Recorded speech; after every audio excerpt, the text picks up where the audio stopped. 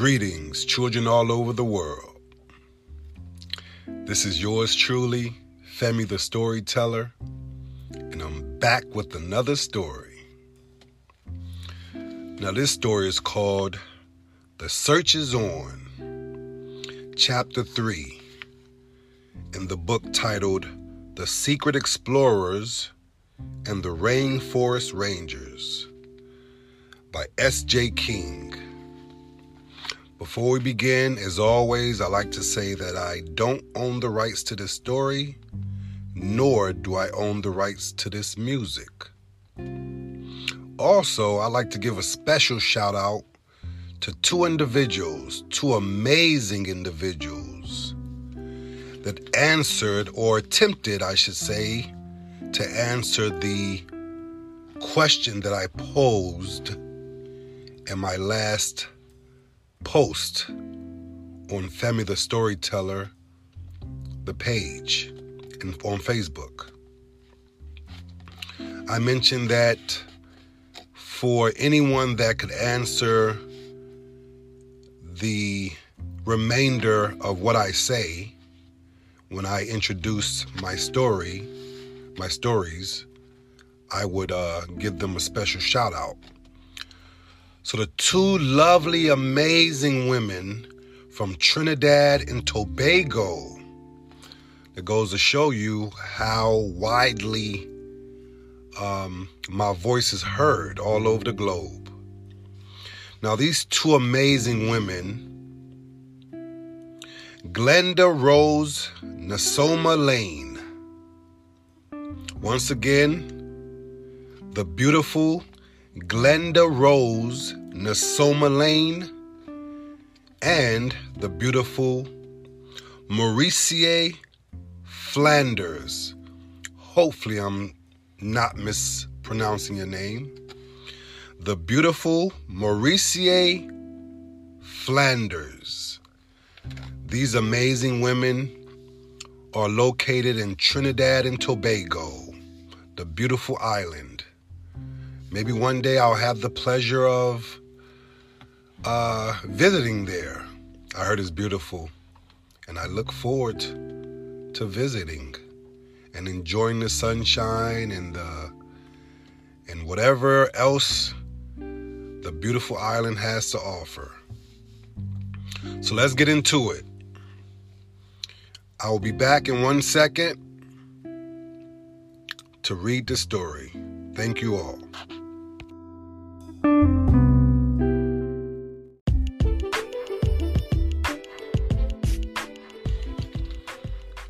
The search is on.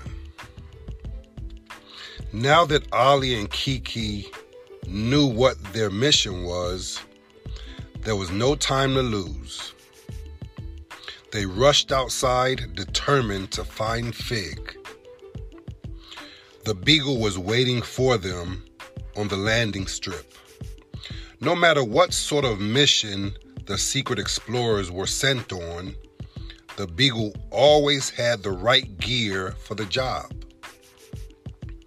Ollie and Kiki opened the storage compartments. They were packed to the brim with rainforest trekking equipment. "Okay, Rainforest Explorer," Kiki said to Ollie, "what should we bring?" Ollie carefully picked out what they would need. "Let's start with one good, strong pair of hiking boots each, plus waterproof gear to help keep us dry." Next came some trekking poles, which are special sticks you could use to keep your balance on uneven ground.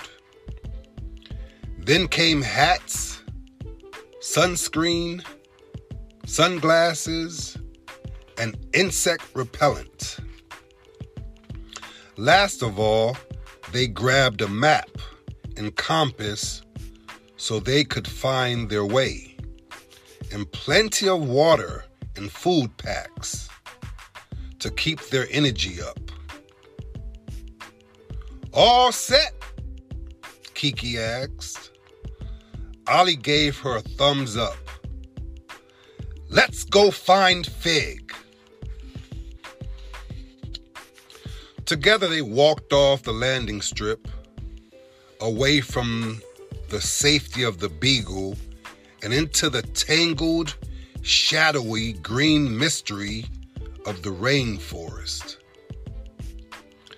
Ollie felt like he was stepping into the beating heart of the world.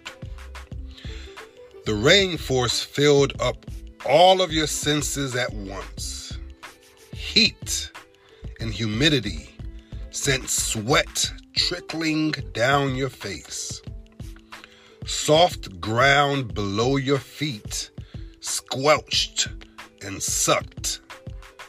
The rich, damp smells of earth and plants rose to meet you. All around were the sounds of birds, insects, monkeys, and frogs, chittering and squeaking and slithering. And the sights were like nothing else on earth. Huge towering tree trunks with roots tangled around them, ferns and orchids growing on the branches, the brilliant colors of the flowers and the leaves. Everything here was lush and wet and full of life. A chuffing sound came from above them, as if a steam train was passing over the rainforest. Ollie looked up, and through a gap in the trees, he saw a bright flash of orange and a flurry of big, dark wings. A rhinoceros hornbill. Through another gap, he managed to spot the gigantic beak and the horn-like growth above it that gave the bird its name. "Wow," he whispered. "Hey, Ollie, look at these," Kiki called. She pointed excitedly at a group of weird-looking purple plants. They were hanging from the trees on tendrils, were shaped like small milk jugs, and had lip-like openings at the top. "Pitcher plants," Ollie said. "Good thing we're not bug-sized, because they'd eat us." He gently showed Kiki the pool of digestive liquid inside one of the plants.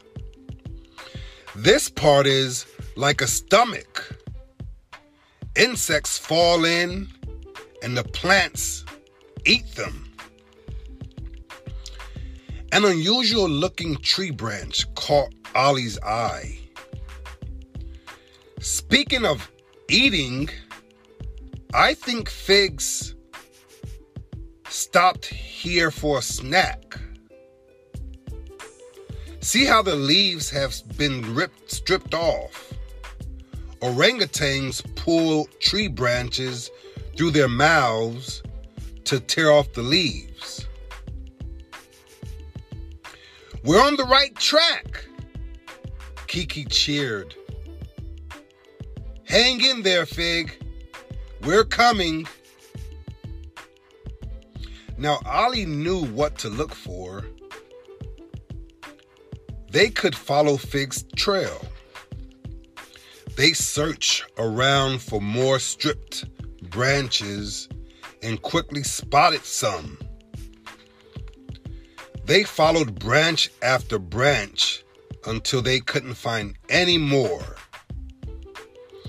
Then suddenly, they smelled a horrible smell. Kiki held her nose. "It's like poop and onion stew." Ollie pointed to a yellow fruit that lay at their feet. Something had pulled off the fruit's spiky rind and eaten half of the flesh. He said, "It's durian. Nothing else on earth smells like it." Kiki took a closer look. "I think Fig's been eating it." It made sense to Ollie that the little orangutan would want to eat fruit as she swung through the rainforest, even fruit that smelled bad to some humans. After all, most of an orangutan's diet was fruit. It was one reason why orangutans were so important to the rainforest. The fruit they ate contained seeds, which passed through the orangutans and came out in their droppings. This meant the seeds were spread around the rainforest. It was strange to think that one of the things keeping this place so healthy was orangutan poop. But the rainforest would be in big trouble without it. "Hold still a sec," Kiki told Ollie. "You've got a stick or something caught in your hair." Ollie waited as Kiki reached out. The next second, he gasped out loud and jerked her hand back. "It moved!" Ollie froze. Long legs tickled his skin as the stick clambered down from his hair and across his cheek. "That's not a stick," he said through the side of his mouth. "It's the stick insect." "Wow," Kiki said. She leaned in and carefully lifted the creature from Ollie's face. It was almost a foot long. It crawled onto Kiki's left arm and sat there, gently waving its antenna. Kiki moved over to a tree and let the giant stick insect climb to the safety of a branch.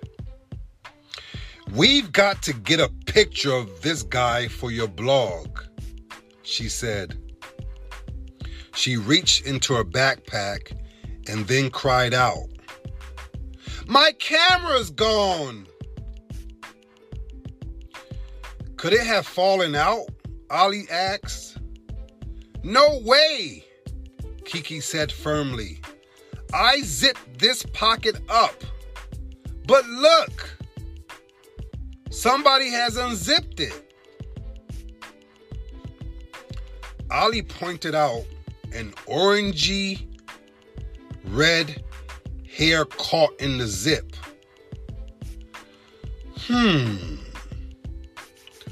Who do we know who likes to steal things and has hair that color? "Fig!" They both said it once. Kiki shook her head. "Oh, that naughty little orangutan. I bet I'll never see my camera again. She's probably bashing nuts open with it by now." Ollie sighed. "And it was one of a kind, too.